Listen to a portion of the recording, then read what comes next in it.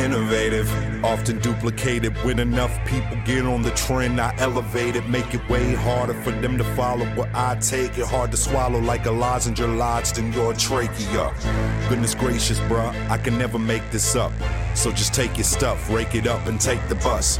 Never fake the funk, you painted skunks. You played enough, I'm lifting bars to outer space, so the weight is up. Fight.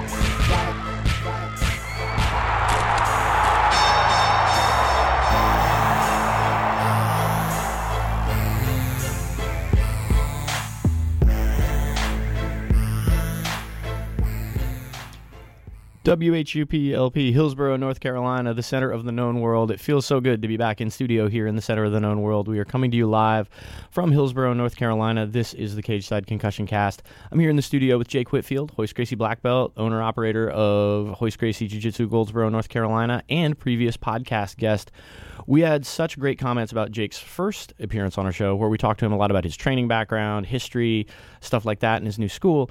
We really wanted to get Jake back in studio, do something a lot more fun than a simple phone call, and we'll do a little bit deeper dive into some of the topics that Jake is most passionate about. Jake's got a voluminous knowledge of jiu-jitsu history, of MMA history, Vale Tudo fighting, so we're going to talk about a lot of that, in addition to some of the stuff about his school, about his training background, and about the scene here in North Carolina.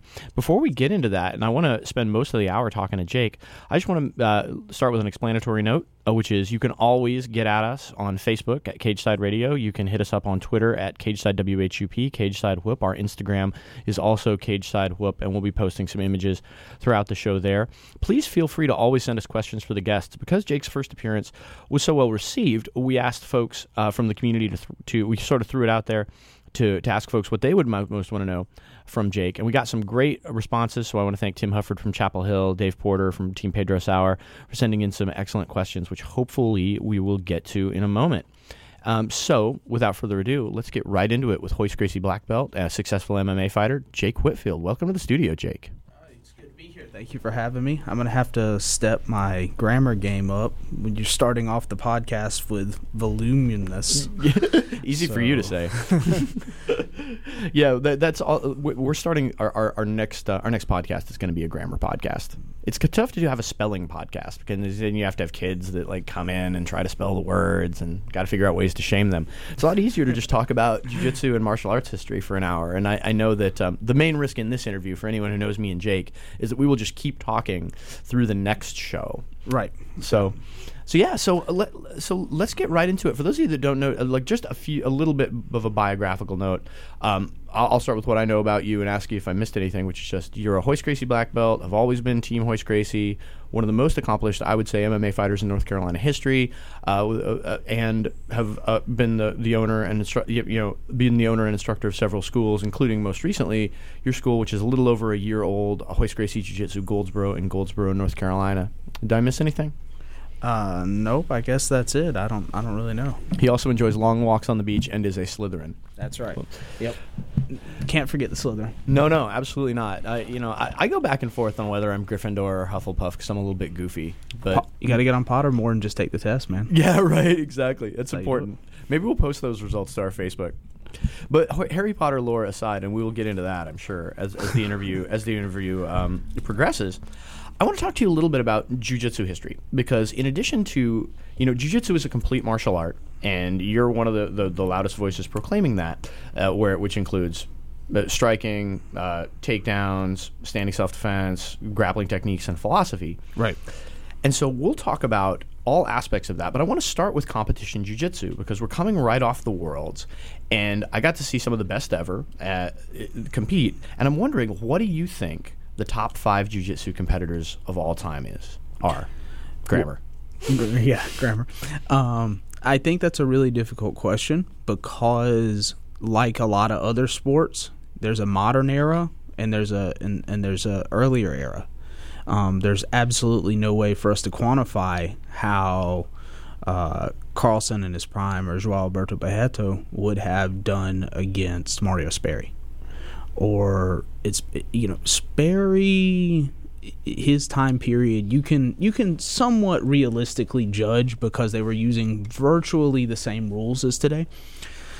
But But back in the 80s, there were great guys that there's a few matches floating around like Peixotinho that,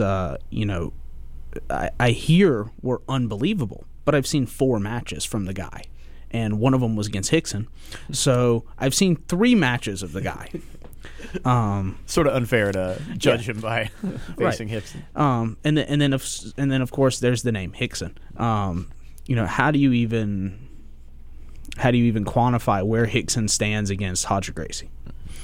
So I think that to say that the best 5 of all time is an unfair question.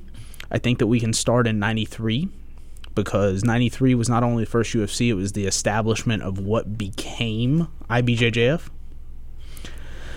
And so in that time period, I think Robson Moura is a guy that does not get really talked about a lot. I think Bruno Malfacini is another guy that doesn't get talked about a lot.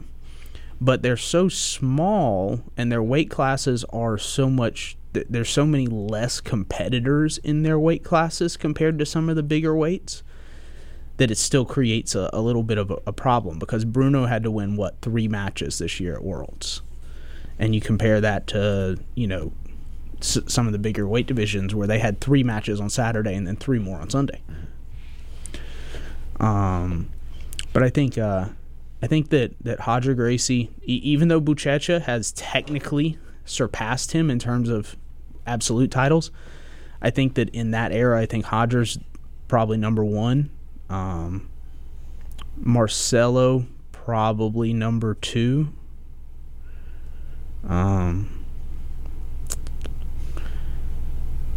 I don't know, man. It's such a different. It's hard to say. I mean, there's so many amazing guys like Fabio Gurgel and Salo and Jondi, of course. And this, and of course, like, we're not going to hold you to just these are the top 5 guys written in stone. And I just want to lift up one point you made, which is this 93 cutoff. It's really important to distinguish the modern era from what came before, because people always talk about, like, another of the greatest of all time, Hoyler, was dominating folks before there was an IBJJF. And this sort of a cross-era guy. Yeah, and he's in a situation where, Hoyler was a 4-time world champion. 4-time world champion is still super elite. If they had the world championship previously, Hoyler might be a 12-time world champion. He might be a 14-time world champion. He's one of the guys like there's a guy that's famous in the 80s, Sergio Pena. He's famous because he almost beat Hickson. He still got tapped, but he almost beat Hickson, and it made him famous. And Hoyler was never on that level of dominance, but you can literally count over a 30-year, 25-year career the number of people that beat him. So yeah, I mean, and he's one of those that's going to get caught in the middle, like De La Riva. And Hoyler and De La Riva had some amazing matches. But I think De La Riva only ever competed in 2 IBJJF events. I'm air quoting right now, but you can't see it. Because it wasn't IBJJF then, but it's the same organization. So, I mean, De La Riva obviously is famous enough and good enough that he has a guard named after him, and he did beat Hoyler, but he has no world titles. So. And you've sort of already answered a question that I wanted to follow up on, which is to name some of the most underrated folks in history, or folks that don't get talked about enough. Folks like Hobson, folks like Ricardo De La Riva. I would add to that list of underrated folks Fernando Margarita Pontes, who shockingly, it's shocking how little he's known these days for all of the things he accomplished. Yeah, Margarita was like. Jiu-Jitsu kind of, from what I can tell, goes through periods where the submission game becomes very, very prominent. Submission. And then, inevitably, those people will eventually get canceled out by, I don't want to use the term stallers, but by people, the guys that would give Margarita trouble were the guys that absolutely refused to play a submission game. And would rather play points. So there's always it goes back and forth. And so Margarita was, there was kind of a changing of the guard there. And I think there's two factors that have held Margarita back in terms of being well known. And he was one of my favorite guys to watch when I was a white belt and blue belt. The first thing is that he was the first person to ever won the weight in the absolute at the World Championship in the same year. And his prize for winning was a motorcycle, which he promptly wrecked like 2 months later and broke his leg and then didn't compete for a year. And he never really recovered from that injury. So that's one thing. The other thing is that he's pretty much insane from everything that I've seen and read. And you know, and not in the fun way. Like legitimately, like, you know, seems to have made everyone mad. So, yeah, and I will say two things about that. First of all, like once I was in a Facebook thread talking about the best of all time, and a dude bearing the name Margarita came in and started just ripping everyone in pretty vicious terms, and I was like, wow, who's this guy pretending to be Margarita? It was actually him. It's actually Margarita, yeah. But the second thing, I want to elevate what you said about his matches being excellent to watch, particularly for white and blue belts, is that I think those matches are still super exciting, and he did just a ton of amazing things just with the hand in the collar, sit-up guard, like stuff that we would consider fundamental basic jiu-jitsu, but he would use this to beat really elite guys. Yeah, so back in the late 90s, early 2000s, I think somewhere in that time period. This is, you know, pre-YouTube, that type of thing.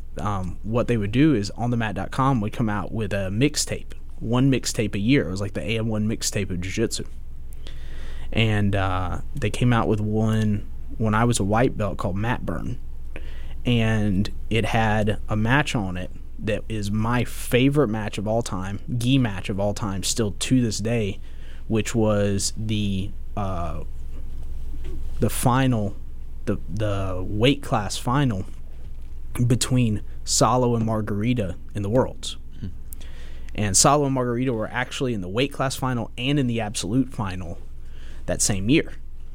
And I prefer the weight class final because Salo maybe didn't exactly respect who Margarita was yet. And so he legitimately like went out there and like really tried to fight with Margarita. And Margarita ended up tapping him with a baseball choke. And so that to this day is still my favorite match. It was on YouTube. It got taken down. I don't know why, or, you know, YouTube is what it is. But Salo and Margarita in 2001 is my favorite gi match ever. And I remember watching it as a white belt and just like being blown away. I'll see if I can find that and post it to our Facebook page, because I think the listeners would really like to see it. And, you know, the internet is a mysterious place where things pop up and are taken down and re-pop up again. Yeah. Yep. So I want to make sure we also talk about women competitors in the modern era, especially because one of the greatest of all time and former podcast guest Michelle Nicolini just competed at her last Worlds, took silver medal, losing to one of today's best competitors, Mackenzie Dern. And so I'm wondering who, in your view, are the people, the 2 or 3, maybe 5 women in the discussion for best of the modern era? Letitia. Yeah. Gabby Garcia was the most dominant, but it's not a fair comparison because she was... I mean, it's not her fault that she's built like Brock Lesnar, but she is. And so I automatically disqualify Gabby from the discussion, even though she did so many amazing things, because it's just not a fair comparison. I always wanted to see Gabby against. I'm sorry, I don't know her name, but there was a super heavyweight female judoka from Cuba that was multiple time world champion, and I wanted to see Gabby against that girl in like a Metamoris type match. I wanted to see what Gabby did against another 240-pound elite athlete, female, and it never happened. But I think Letitia, and I think Letitia is in my opinion the most accomplished female competitor, athlete and coach. And I think that Kira Gracie has to be, unfortunately in female athletics, there has to be a top level female competitor that also happens to be very attractive to captivate the average person's attention. And that's what Kira did. Because before Kira, Purple, Brown, Black were all together at the Worlds for females. And nobody paid any attention to it. Leka Vieira was, she was awesome. I was going to mention Leka Vieira, who is definitely in the conversation. Yeah. Best ever. Yeah, but nobody watched. Nobody paid attention. Because it was before, there's a little crossover there. But Kira helped make it mainstream, and she was very good too. So to follow up on something you said about Leticia Ribeiro, and I agree that she's the most accomplished. That would also be my choice in terms of won the Worlds a dozen times and also produced a ton of world champion athletes, including Penny Thomas, including Beatriz Mosqueda, who is still among the elite of the elite, and we may be talking about her as the. I think if she continues, maybe in that conversation. Yeah, she's definitely the potential, because she's still young. I don't know. She's 20. She's in her 20s. She's in her mid-20s. So she definitely could surpass everyone. Yeah, one thing I will post to the Facebook page for sure is a photo we took at the Worlds in 2011, where Kim Rice, or this was either the year Kim won the Worlds at Blue Belt or the year before Kim won the Worlds at Blue Belt, and it's Kim with Leticia Ribeiro, Penny Thomas, and Bia Mosqueda, and Bia's still wearing braces because she's 18 years old. Yeah. And if we were to look at this, a non-jiu-jitsu person were to look at this and be like, who is this child that is with these elite athletes? And of course, I think she won silver that year and won the Worlds the next year. Yeah. Now, a lot of people don't remember. I never got into this type of television, but there was that show on MTV, The Wild Boys, and they actually did a show in Brazil in which a very young Bia, who was a blue belt, I want to say she was 15 years old, choked out one of the knuckleheads, unconscious on MTV. That warms the cockles of my cold, cold heart, almost as much as Leticia Ribeiro armbarring Steve-O from that Jackass show. Yeah. Which you'll love to see happen. Absolutely. So transitioning from pure sport jiu-jitsu, one of the things, most people who are aware of martial arts in any capacity know about your instructor, Hoist Gracie, changing the martial arts world in the early UFCs and creating essentially modern MMA, or being responsible for a large measure of modern MMA. And so I'm wondering who you think, and you can certainly list Hoist because I think you have to, but that's sort of taken as a given. I'm wondering who you think the best representatives of jiu-jitsu in MMA from the first UFC on have been. So that was a better question, because you said from the first UFC on, because it helps narrow it down a lot. And we can talk about earlier stuff too, because I would love to talk about that with you with the Vale Tudo days. Yeah, I think that I'm heavily biased by this because Murilo Bustamante is my personal idol in jiu-jitsu, and I think that his jiu-jitsu is the most efficient in modern MMA. Minotauro Nogueira, obviously, he's in a situation where if there was no Fedor, then Minotauro Nogueira would be the best heavyweight ever. But there was Fedor. Verdum, occasionally, not occasionally, that's not fair. Verdum, most of the time, has incredibly efficient and effective jiu-jitsu and MMA. Other times he, charges after people with his chin up or flops on his back needlessly. But most of the time he's a very good representative. I think that Damian Maia, if we talk about modern, like right now modern, I think Damian Maia and Jacare are both obviously great representatives of jiu-jitsu in general, but specifically in MMA. And Damian even more so, because Jacare has become so well-rounded and such a good striker, and he's a super athlete, that he still uses his jiu-jitsu very effectively in MMA, but Damian uses more jiu-jitsu than Jacare does. Yeah, and Damian Maia also says so many thoughtful things about jiu-jitsu and the role of self-defense in it, about how it's a complete martial art, and about, what I thought was cool is he still has this notion of continuing to learn, going out and tapping his opponents, but not trying to hurt them so they can just go back and train the next day. Yeah, and then he had the fight against Neil Magny in the UFC, And Neil Magny's not, he's a good fighter. I think he was on like a 7-fight win streak or something like that. And one of the coolest things that I've heard in the last few years in MMA is that after that fight, Maya was actually teaching a seminar in Vegas, and Magny hit him up on Twitter and asked if he could go to the seminar. And Damian said sure. And so I thought that was super, super cool. That's the martial art part of mixed martial arts that often gets overlooked, is like, Damian, he has a lot to teach anyone. And it was really cool to hear a former opponent actually embrace that and say, man, I want to learn from you. And him actually be willing to give it and willing to do it. I thought that was super cool. I agree. I think it speaks very well of both guys. And as you say, that's sort of the martial arts ethos that I think either gets lost or maybe just isn't as present as it should be.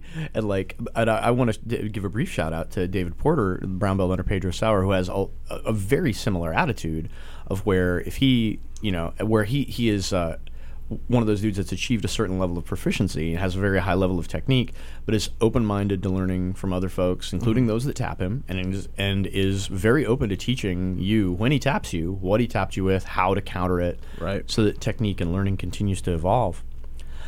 So I'm torn about I want to continue to explore MMA with you a bit, or actually, let's explore pre-MMA.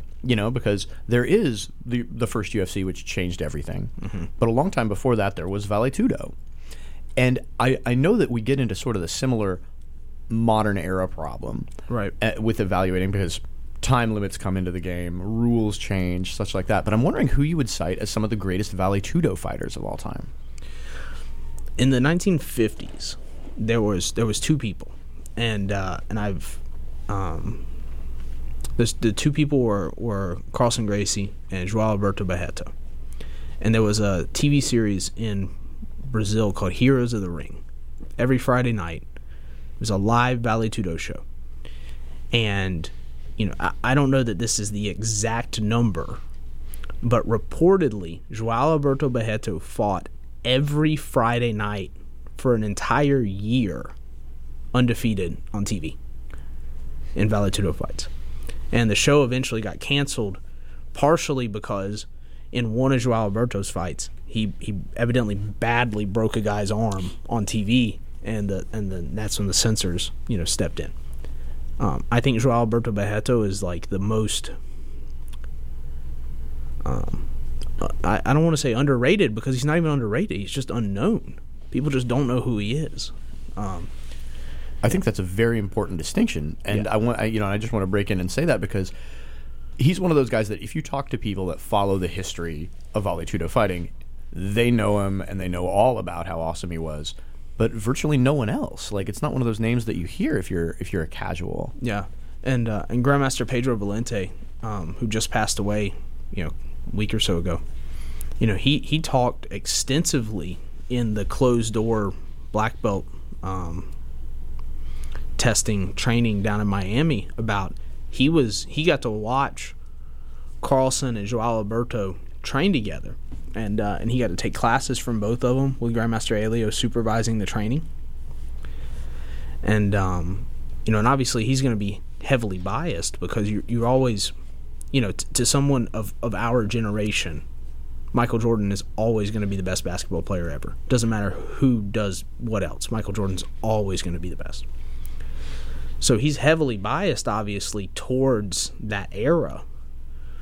But I think that those two were at the kind of the golden age of Vale Tudo, where they were actually fighting consistently.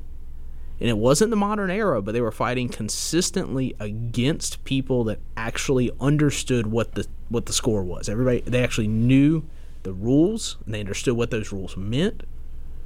They knew what jiu-jitsu was and what they were going to be trying to do. And you can see the Valdemar Santana and Carlson Vale Tudo fight, one of them, on YouTube. And it's not the complete fight, but and it's not modern. There's no gloves, but they're doing a whole lot of stuff in 1954, 5, whatever it was, that stacks up right along with what we're seeing in MMA today. And that was, and so, it was kind of there was a lull in the 60s and in the 70s where Vale Tudo was banned in Brazil, and so they still had some challenge matches here and there. But in the 50s, they were legitimately doing this on a regular basis.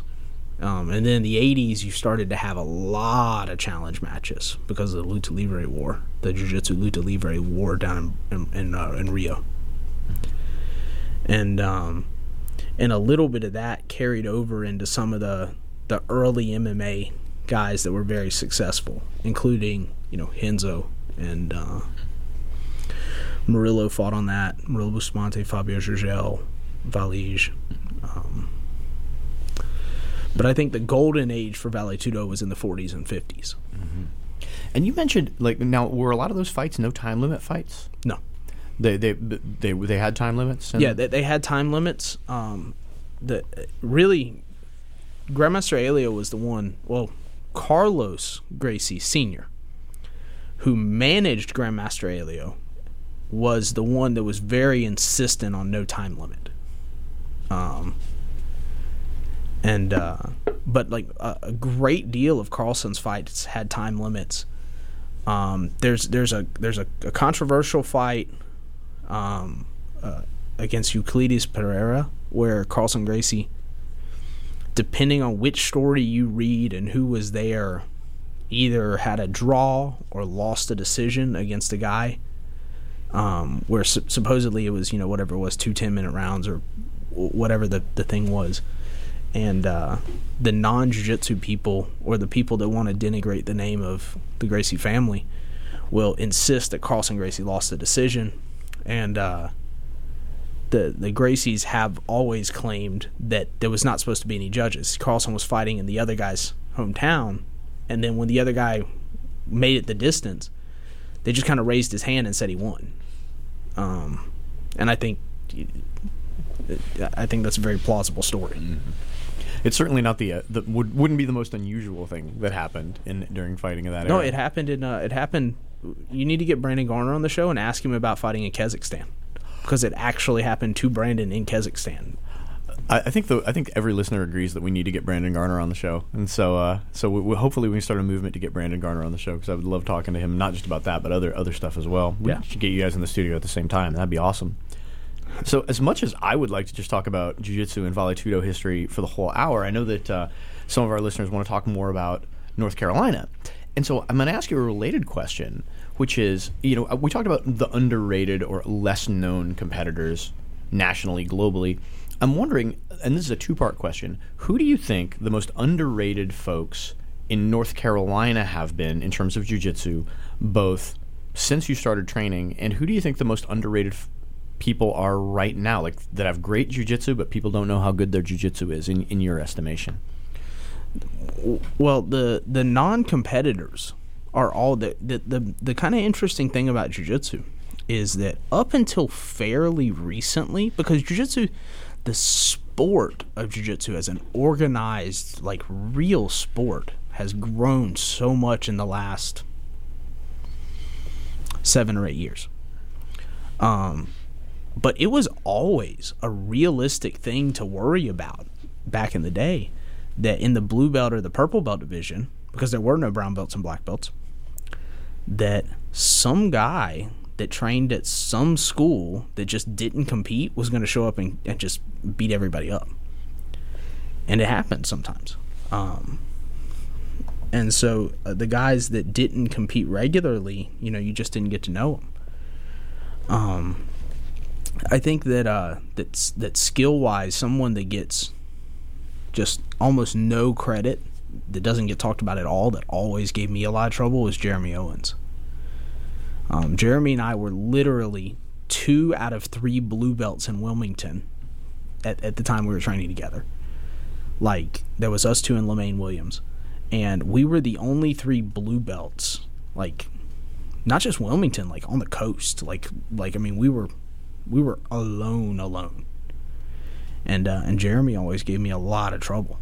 And he's been a black belt for a good long time now, but he's never competed as a black belt because he's got so many other things going on. I think that Greg Thompson is the enigma that he's like the Yeti. Like, so few people have actually seen him and met him. And I haven't trained with Greg in 10 plus years. But man, Greg was so good. And all the Hoist Gracie Jiu-Jitsu in North Carolina came from Greg. Greg is sort of like the Yeti in numerous ways, and one of which is we've always wanted, and I've put out a call through mutual friends to try to get him to come on the show because he started Team Rock, and has so many interesting things. He is one of the original 12 black belts, 5, the top original 5. So we always hear the Dirty Dozen, and Greg's one of the first of those. And so I think he'd be a fascinating person to get on the show, and everybody speaks of his abilities very highly as well. Mm-hmm. Yeah, he's Greg is a super athlete, super duper strong. Not to take anything away from his technique, because he was a black belt. He is a black belt. He was one of the first 5 guys that Hoist ever gave a black belt to. So obviously he's technical, but super duper strong, and he has a special type of intelligence that's very related to jiu-jitsu. He's a problem solver, and he's an idea guy. And like any idea guy, not all ideas are great, but he had some good ones, and he had the ability to look at a situation on the mat and figure it out. Trying to think about like underrated people. It's hard to talk about underrated people because they're underrated. It's the competitors get noticed and the non-competitors don't.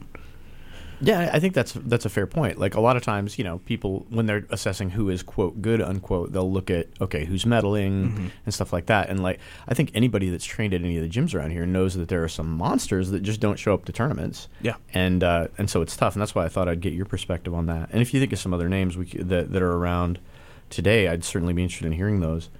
I do want to talk to you a little bit about being an instructor and sort of you're somebody that's competed at all your life in just about everything, but it seems like you're focusing a lot on teaching now. And I'm wondering, Tim Hufford sent in a question, as an instructor, how do you allow for your own personal training and improvement? Do you do drilling outside of times that you teach? How do you account for continuing to develop your own skills and learn while you're trying to teach others? I don't do a lot of drilling anymore. When I was because I teach at least 3 hours a day group classes, and usually 2 to 4, sometimes more hours a day of private classes. So I'm already on the mat for 5 to 8, 9 hours a day anyway. So I don't really have time to drill.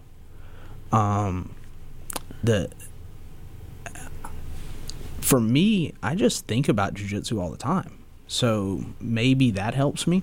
I don't know. When I roll, though, I used to, when I was like a brown belt, purple belt, brown belt, I used to do a lot of like, okay, this is triangle week. I'm going to triangle everyone all week long. And by the end of the week, everybody knows it's triangle week, even if you don't tell them. And so it gets pretty hard. But do you triangle everybody who stack passes you? That's a loaded question right there, isn't it? It's more an inside joke. Continue to talk about your own training and development, please. But now, what I try to do more when I'm rolling now is I try to be very attentive to what the other person's doing. And I actually, when I roll, I get my guard passed every single roll. I get mounted every single time that I roll. Maybe one day a week I'll roll a little bit more serious. But what I try to do is every time I roll with somebody, especially somebody new, I want to feel what they're going to do. And so like I had a guy that was training with me for a little while, and then he went and trained at another school, and he actually just came to our sparring session yesterday. And so that was the first thing that I did with him was, let him dictate the role. He pulled guard. He started doing his guard series. Let him do whatever he wanted to do, because that's what I was really interested in, is what has he learned at this other school? What are they teaching him? What's he doing now? And so I'm past the point of really concerning myself with who I tap or don't tap. I don't have any problem with a white belt, blue belt, anybody tapping me. If they have especially if they execute a correct technique, then I let myself get tapped all the time, and I just focus on how are they getting there? What are they doing that's making this effective? And so that's at this point that's the main thing I'm doing to learn at this point. As an instructor, you're really focused on self-defense. And, you teach, obviously you've produced successful competitors too, but like rooted in those fundamentals. Some of our listeners were wondering, how do you handle it when dudes that want to be just pure sport jiu-jitsu dudes show up and want to train with you? Have you ever, is that a thing where you're like, we're going to have to adjust your mode of training? Have you ever actually turned down somebody that wanted to come train with you?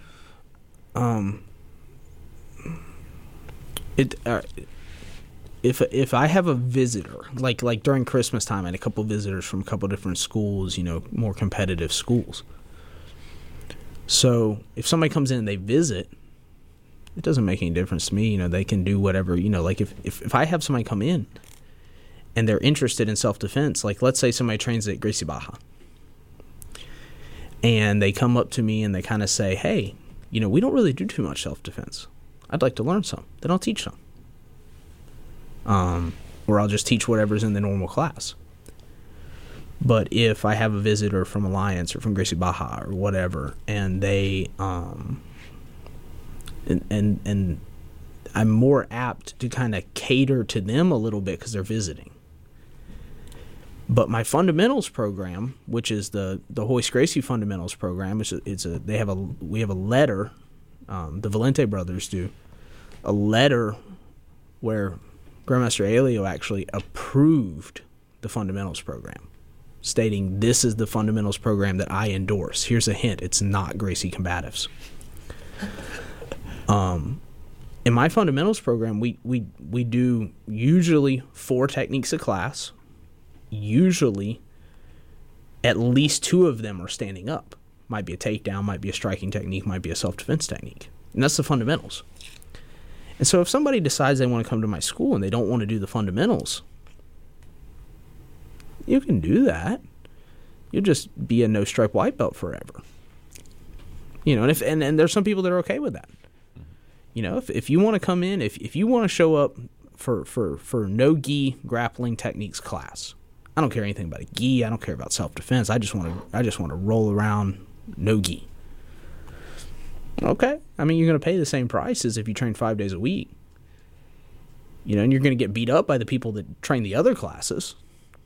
But if that's what you want to do, it's okay. So you've operated several different training centers, and I'm wondering, because jiu-jitsu has grown, both as an art and as a sport, lately you have more schools opening than ever, and it seems like these days everybody thinks they can start a school or a gym. I'm wondering, what do you think people should know before they try to take that step? What should they do before they take that step? And is there anything that you wish you'd known before you started teaching?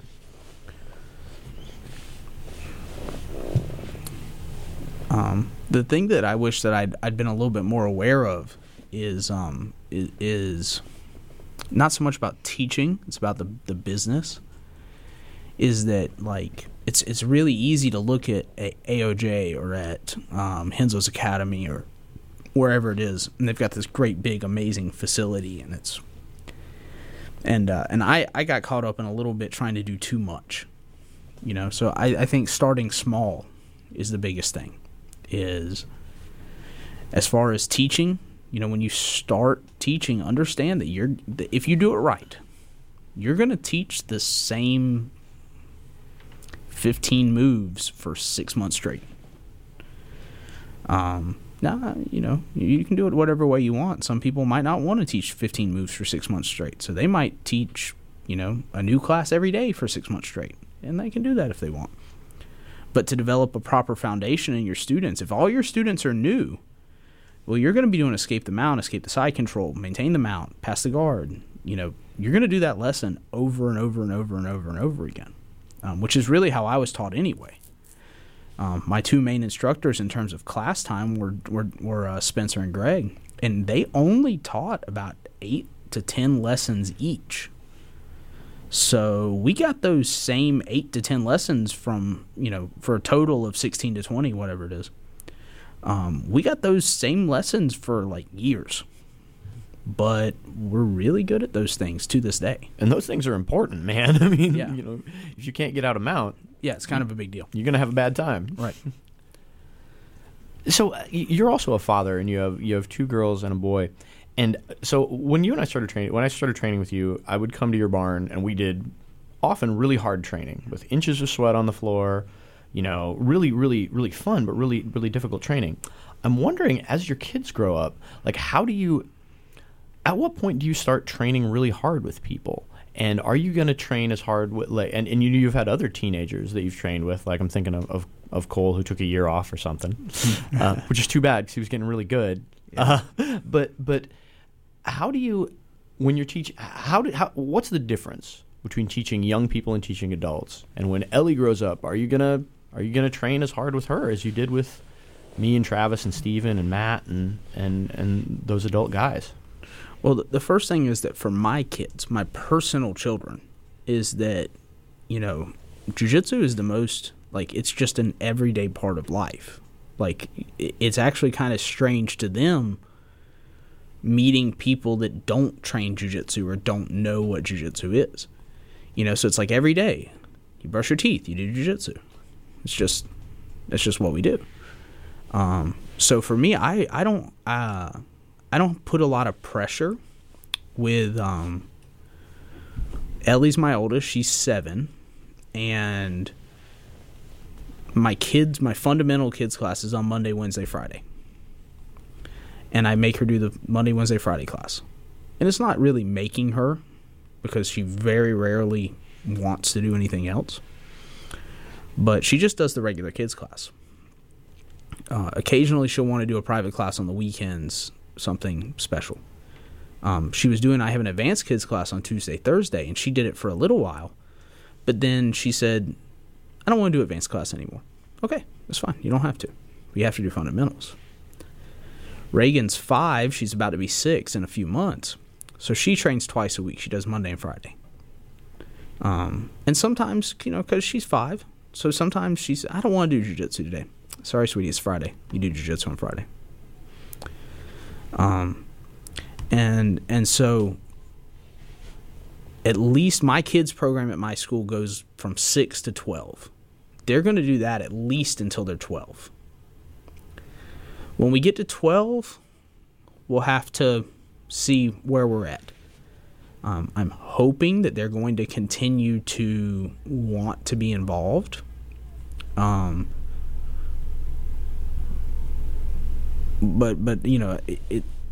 it's hard to say in 5, 6, 7 years where that's going to be at. But for me, I don't have a separate teens class. I know a lot of places have teens classes, and that's cool. But I think that what I found is that teenagers benefit a lot from being surrounded by grown folks. So, I have a 14-year-old at my school that is unbelievable.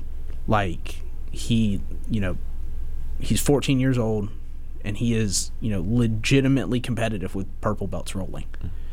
He is sparring with pro MMA guys and holding his own at 14. And well, that's terrifying. It is. I tell everybody. Somebody comes in, I say, look, if you could tap him now, you better tap him now. Because when he's 16, nobody's going to. When he's 18, he's going to be tapping me for sure. The kids are coming for us all, man. Sometimes I joke about quitting jiu-jitsu when I'm 45 because orange belts are going to be tapping me, and I'll never quit jiu-jitsu. But the kids are getting good. Yeah. So I with the kids and it's a difference where with the kids class, my kids, my 6 to 12-year-old class. We have a structure that every class follows basically the same structure, and we just, we do a little bit different warm-up each class, but it's the same basic warm-up. We do a different technique each class. We do different types of rolling. It's not always just free rolling. And then we have a couple different games that we do. So we keep it's not exactly the same class every time, but the same structure. And that was very helpful. And I read an article that I stole something from that was tremendous. And it was an article about the Russian wrestling system, because the Russians consistently produce world-class wrestlers that win, 10 world championships. And it was talking about how before the Russian wrestling practice, the kids have to stand in line before the practice and just stand. And I thought, wow, that's a great idea. So what I do is that when my kids' class comes in, the kids usually start getting there, 4:45. Kids' class 5 o'clock. From whenever they get there up until 3 or 4 minutes before class, I just let them do whatever they want, as long as they're being relatively safe, But they run and tackle each other and jump and do cartwheels and flip, and hey, I think that's great, because I think kids today don't get enough unstructured playtime. But then at the 3 or 4 minute before class mark, I tell, all right, on the line. And the kids have to stand in line with no talking, fix your gi, stand there for the last 3 or 4 minutes before class. And it gives them a chance to mentally reset. And then we start class. And every class, at the end of class, we play a game. So they know that when they first come in, we're going to get to play and everything, and then we're going to have this little pause, and then we're going to be serious, and then we're going to finish with a game. And so because they know that they're going to get, that the bookends are going to be playtime, they can be serious in the middle. I like, some people will say, well, kids training should be all about fun. No. There should be fun in it. They should not hate going to class, but they need to understand that there's certain things that are very important. Teaching a 8-year-old how to execute a rear naked choke is morally and legally kind of, pretty serious. Mm-hmm. And we talk about when are you allowed and not allowed to use this technique. And I don't want my kids thinking that choking someone is a joke. It's not playtime. When you choke somebody, you need to understand what you're doing to them, and that you need to be ready. As soon as they tap, you have to let go. So that's the way I structure my kids program. So I would like to ask this question about people that have extensive experience competing themselves and teaching other people and training them for competition. Losing is terrible. But I'm always curious to ask, and because you have a lot of guys that you've trained with for years, Travis, Steven, that you're close to, is it harder for you to lose a competition yourself, or to watch someone that you care about, that you train with, lose? It depends on the situation. So I'm going to use an example. A few years ago, Steven fought CJ Murdoch at Bull City Brawl. And Steven and CJ went out there and just tore each other apart for the whole fight. And the fight could have gone either way. It ended up being in the 4th round. CJ hit Steven with a knee, and Steven went down. It was TKO. That was terrible. That was just terrible to see, because Steven was out there doing exactly what he's supposed to be doing, going after it, and there were some mistakes, because there's always mistakes. But he was giving it everything he had, and he got beat. Congratulations to CJ. That was a great fight for him. I congratulated him after the fight. That was really hard to watch. But I am absolutely not above. If I'm at a tournament and one of my students is out there competing, and I'm coaching them and I'm telling them, get your posture, calm down, breathe, whatever. I'm giving them that advice. If they're just flat out not listening to me, I'll walk away, because that's on them. If I'm coaching you and I'm telling you to do A, B, and C, and you're not even attempting to do them, you don't need me there. Whatever. That's on you. So that bothers me from the perspective of my students not listening to me. But when my student doesn't listen to me, I'm happy to see them lose. Because maybe they wouldn't have lost if they listened to me. This brings up, I don't want to cite the specific instance of this example, but I recall an example of watching you coach one of your students and who was getting his face smashed by somebody from another local school, and you actually shouted, "Yeah, go ahead and smash his face." Yeah. And is that an example of what you're talking about? Yeah, that's it exactly. Yeah, and I know which one match you're talking about. Yeah, I imagine.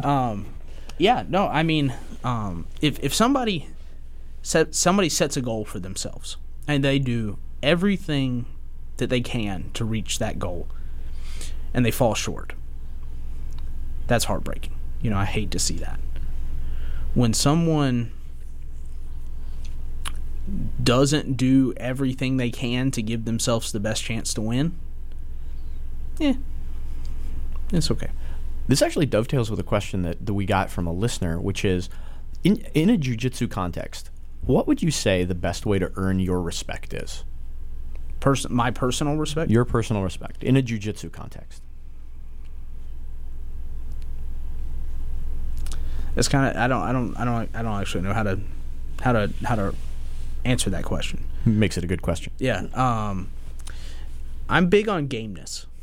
I'm big on guys that will, even if they are probably going to lose, or maybe they should lose, they still compete like they're going to win. Bagels is the example of that right now. It used to be me, now it's Bagels. Where Bagels goes out there, and it doesn't matter who he's competing against, including me, he goes out there and tries to give it everything that he can to win, and believes in himself, even when he has no reason to. Yeah, my respect. The ways to lose my respect are a little easier to name, Name away. Because that's, any type of being disrespectful to your opponent or disrespectful to the art of jiu-jitsu is immediately going to lose my respect. It's not a technical thing. There's different types of jiu-jitsu, different styles of jiu-jitsu, and I'm open to everyone doing whatever type of jiu-jitsu they want to pursue. So seeing someone berimbolo does not make me lose respect for them. Thank you. Seeing someone berimbolo while advertising self-defense, seeing someone teach berimbolo while advertising self-defense, I have an issue with. But so yeah, I want to support anyone that promotes jiu-jitsu in a positive way. Regardless of what, even if it's not the jiu-jitsu that I teach or that I believe in, if they promote it in a way that's gonna have a positive impact on the community, then I'm in favor of it. To get back to gameness, because this is something that I actually really aspire to. But for some of the examples that you cited, like going out there, believing in yourself, competing as hard as you can.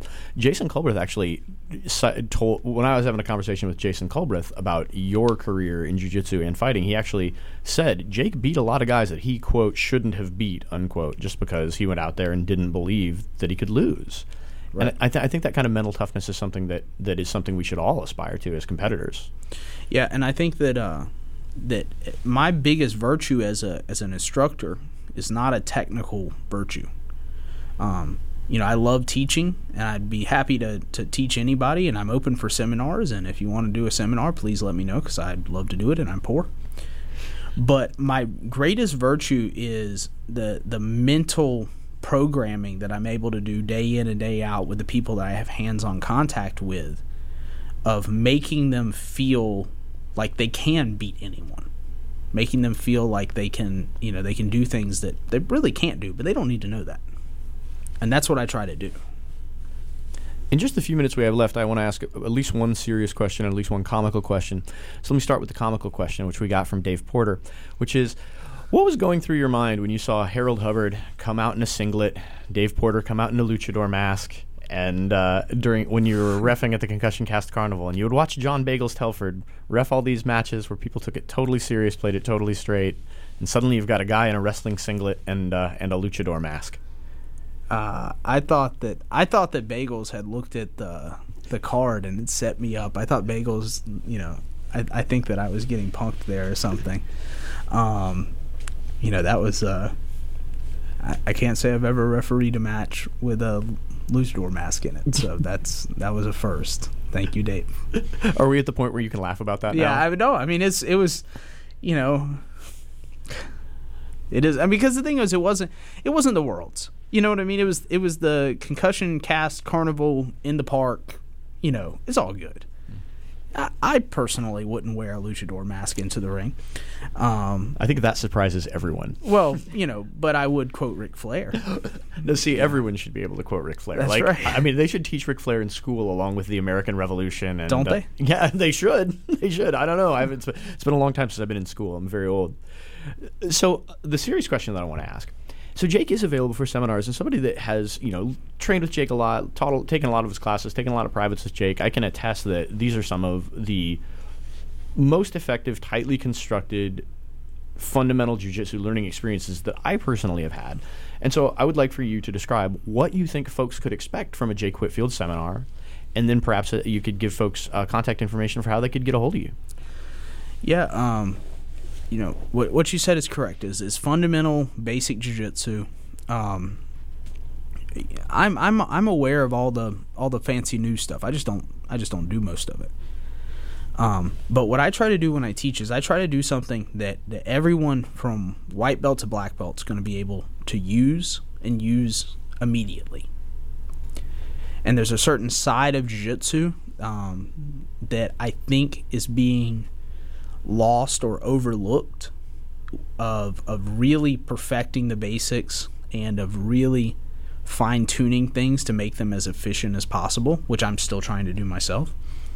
And so that's what I try to pass on in my seminars. If you're interested in, let me bring somebody in that's going to teach some really cool stuff, then I'm probably not the seminar you want to have. If you want somebody to come in and give you something that hopefully you'll be able to apply the next day when you train, and you'll be able to continue to apply, then that's what I would try to do. And anybody that wants to have seminars can hit me up on Facebook, or you can email me at graciegoldsboro@gmail.com. And those would probably be the two best ways to get a hold of me.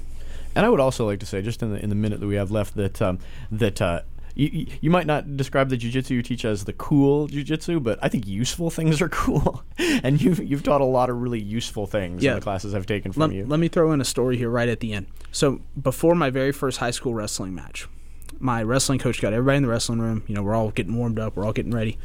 And he told us, he said, okay, guys, remember, we want to go out there and we want to have fun. And winning's a lot more fun than losing. All right, let's go.